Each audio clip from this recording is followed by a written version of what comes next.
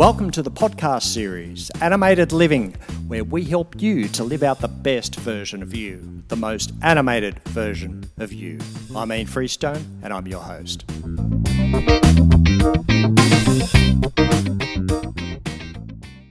I'm really excited to present my special guest this week for episode 5 on Animated Living, because this person has a story I think few could match, because for the last 20 years she has risen before sunrise and gone to the coastline and taken photos of the daily sunrise.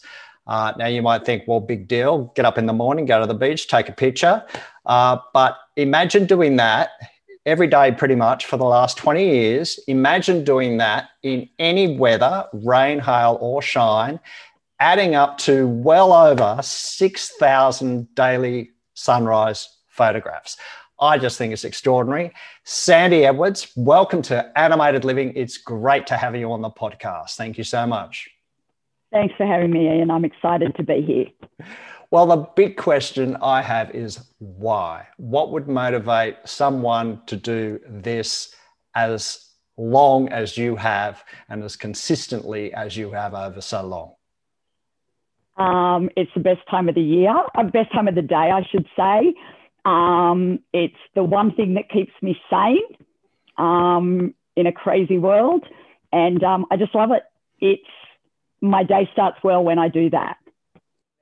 If you're watching this as a video podcast, I'm about to put on the screen some photographs that Sandy has taken so that you've got a bit of an idea. If you're listening to this as an audio podcast through iTunes or something similar, then you're not going to be able to see these pictures, but you can go to myanimatedlife.com/podcast.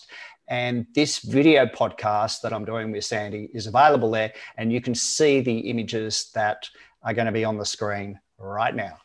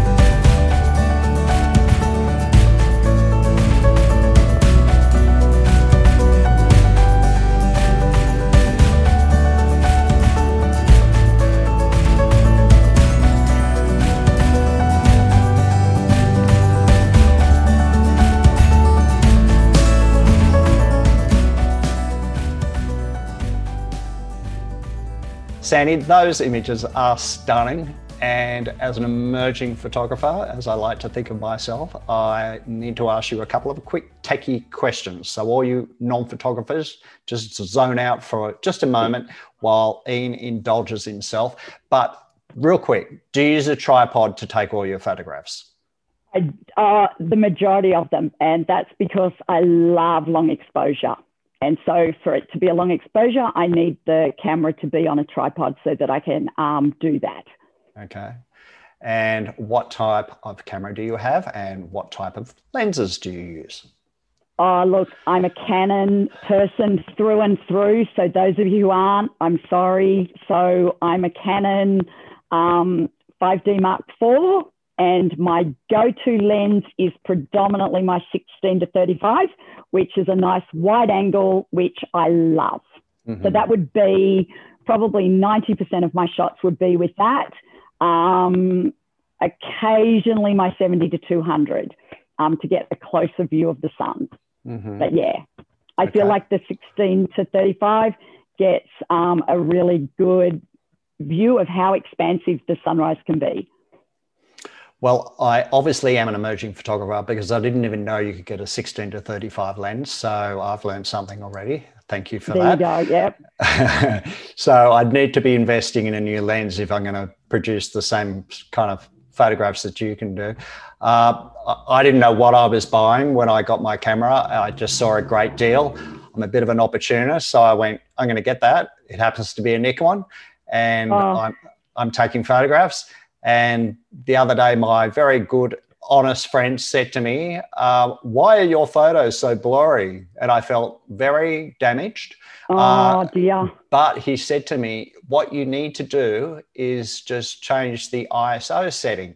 So in a typical sunrise photograph, what would be your settings? Real quick. So because I like long exposure, my ISO would be often down as low as 50 to 100.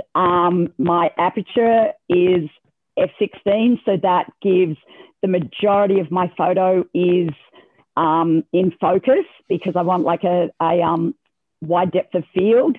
And the time frame could be anything from just, like a second to this morning I was doing some that were like 60 seconds.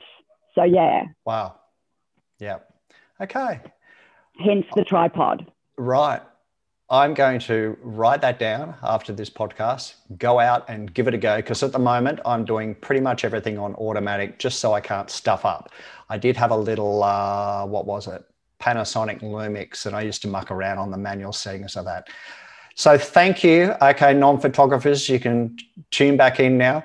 But let's talk about, in terms of the purpose of these photographs, I know you make them available to people who've had a birthday on that day or for their children. Tell us a little bit about the commercial side of how these photographs are used.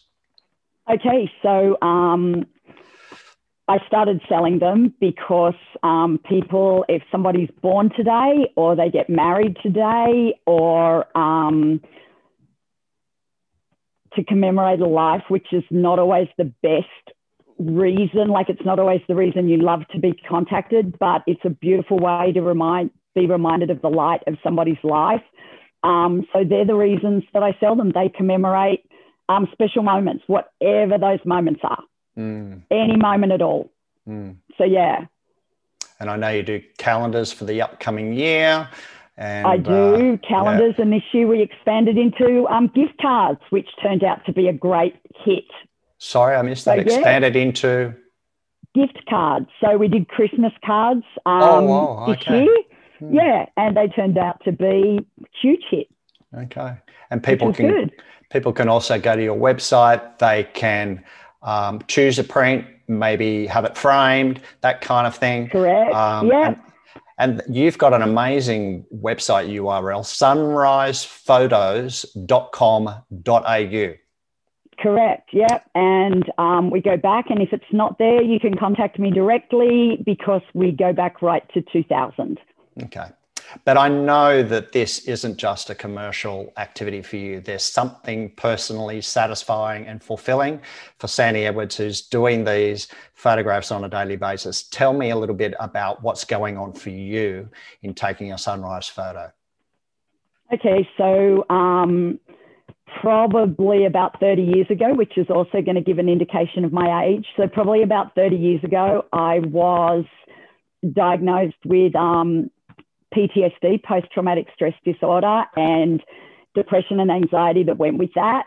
And life became very chaotic, and photography, and then particularly the sunrise, became a way that really grounded me, really quietened my mind, and just was a great way to start the day. Early on, it was because I didn't sleep great. Now I sleep really well, and I actually choose to get up at that time of the morning. It's a choice. Yeah. So it was, so it has a lot to do with my mental health. Even now, it still is that choice. Yeah. Well, I'm sure there's a number of people who can identify with that. So thank you for sharing that. But I think having a creative outlet, even for those of us who don't have a diagnosed mental condition, having a positive mental health is something that we all need. And creativity, of course, is a great way to nurture good health, isn't it? Oh, it definitely is. And one of the things about a photo, and it's with the sunrise as well, is less in a photo is better. And so you actually remove the clutter, and it's a great for me, it's a great metaphor for my life, because I go down and I try to compose something, and I try to remove the clutter, and all of a sudden my mind kind of, quietens down. Mm-hmm. So it's a good metaphor for how life should be lived. Mm-hmm. Do you think it would be the same if you were like a sunset photographer? Would that be as appealing to you? You know, you could sleep in a little bit more, have a longer breakfast, all that kind of thing, get up when most normal people do? Or is there something particular about the sunrises, I wouldn't say as opposed to, but you know what I mean, different to a sunset? Well, most people who know me know that I have always been a morning person. So I'm one of those terrible people who wakes early and is quite chirpy. But it also just allows me to be quiet. So the sunrise more than anything else actually goes. And it just allows me to quieten my mind and to sort of start the day in a really good headspace. And that's even on rainy days. That's even when it's rainy and grey and terrible. There's something really special about it. But I suppose it's about my intention for the day. Okay. Well, that's I don't always get right, let me assure you, but I at least, try to start that way. I've got this little group on Facebook called Reset 2021, because I felt with the whole COVID thing, people got to the end of 2020 and they're just like, oh, heck, I just want to hit the reset button. I just want to start again. And that's what you're doing every day. You're waking up, you're resetting, and away you go. Well, to me, the sunrise is, and I said this to someone the other day, every single day is brand new. And more than anything that I know, the sunrise reminds me of that. So no matter what's gone on, I get to get up. I go, today's brand new. It's brand new in every way. So because of that, it's got new possibility. It's got new hope. I get to, start again. And I get to do that kind of every day. Every day I get to go, you know what? Today's new. Mm-hmm. And so that's really what I love about the sunrise. Mm. And especially some of those days you go down there feeling terrible and you get this amazing sky. Yes. And it's sort of like, something greater than me knows that I desperately needed this today. And it's incredible. Yeah, it really is. That's beautiful. Look, here's my little experience with sunrises lately. I've been doing a Ken Duncan 1,000-piece jigsaw puzzle with my wife. Actually, she did 90% of it. I came in on the last day and I decided that the table needed to be cleared and let's get this done. But the pieces that she left were the ones that obviously didn't have an edge and they didn't have two colours on them. And there were kind of all these, that they were shades of different colours that ran into other colours. Oh, yeah. And those pieces were on one side of the jigsaw and there was another section with more shades and more colours. And as I did this jigsaw, I just thought, gosh, there really are a lot of tones in your average good sunrise, right? Oh, massively. And it can all change. You can go down there and the sky can be like a pink colour and it changes to orange and then the sun comes up, or the grey clouds, can come through later. And every single colour is just incredible. And it can all happen on one morning. Yeah, right. I guess sometimes you might be tempted to, okay, well, that's it. It's all done. I'm going home. But then there's a bit more show to come, perhaps, as the sun comes up, 10 degrees and starts peeking through clouds and shining on the water. You got to be around for those kind of moments too, haven't you? Oh, you do. And I suppose what I didn't say earlier is one of the things that I love also about the sunrise is you can go down there and there's all this cloud, which is kind of like life. It's like, grey and horrible. And all of a sudden the clouds will just part even so slightly and the light comes through. And to me, that just speaks to me more than anything else ever does. Look, I'm intrigued by the discipline because obviously you're a creative person in taking photos and what you see in that picture and being able to capture that image. But you're also a very disciplined and organised person to have done it for so long and every day. So is that a tension for you, or is that just you are those two people? I would probably say that there's very few days that it's hard for me. It's so much a part of what I do that, and I'd probably go so far as to even say who I am. It's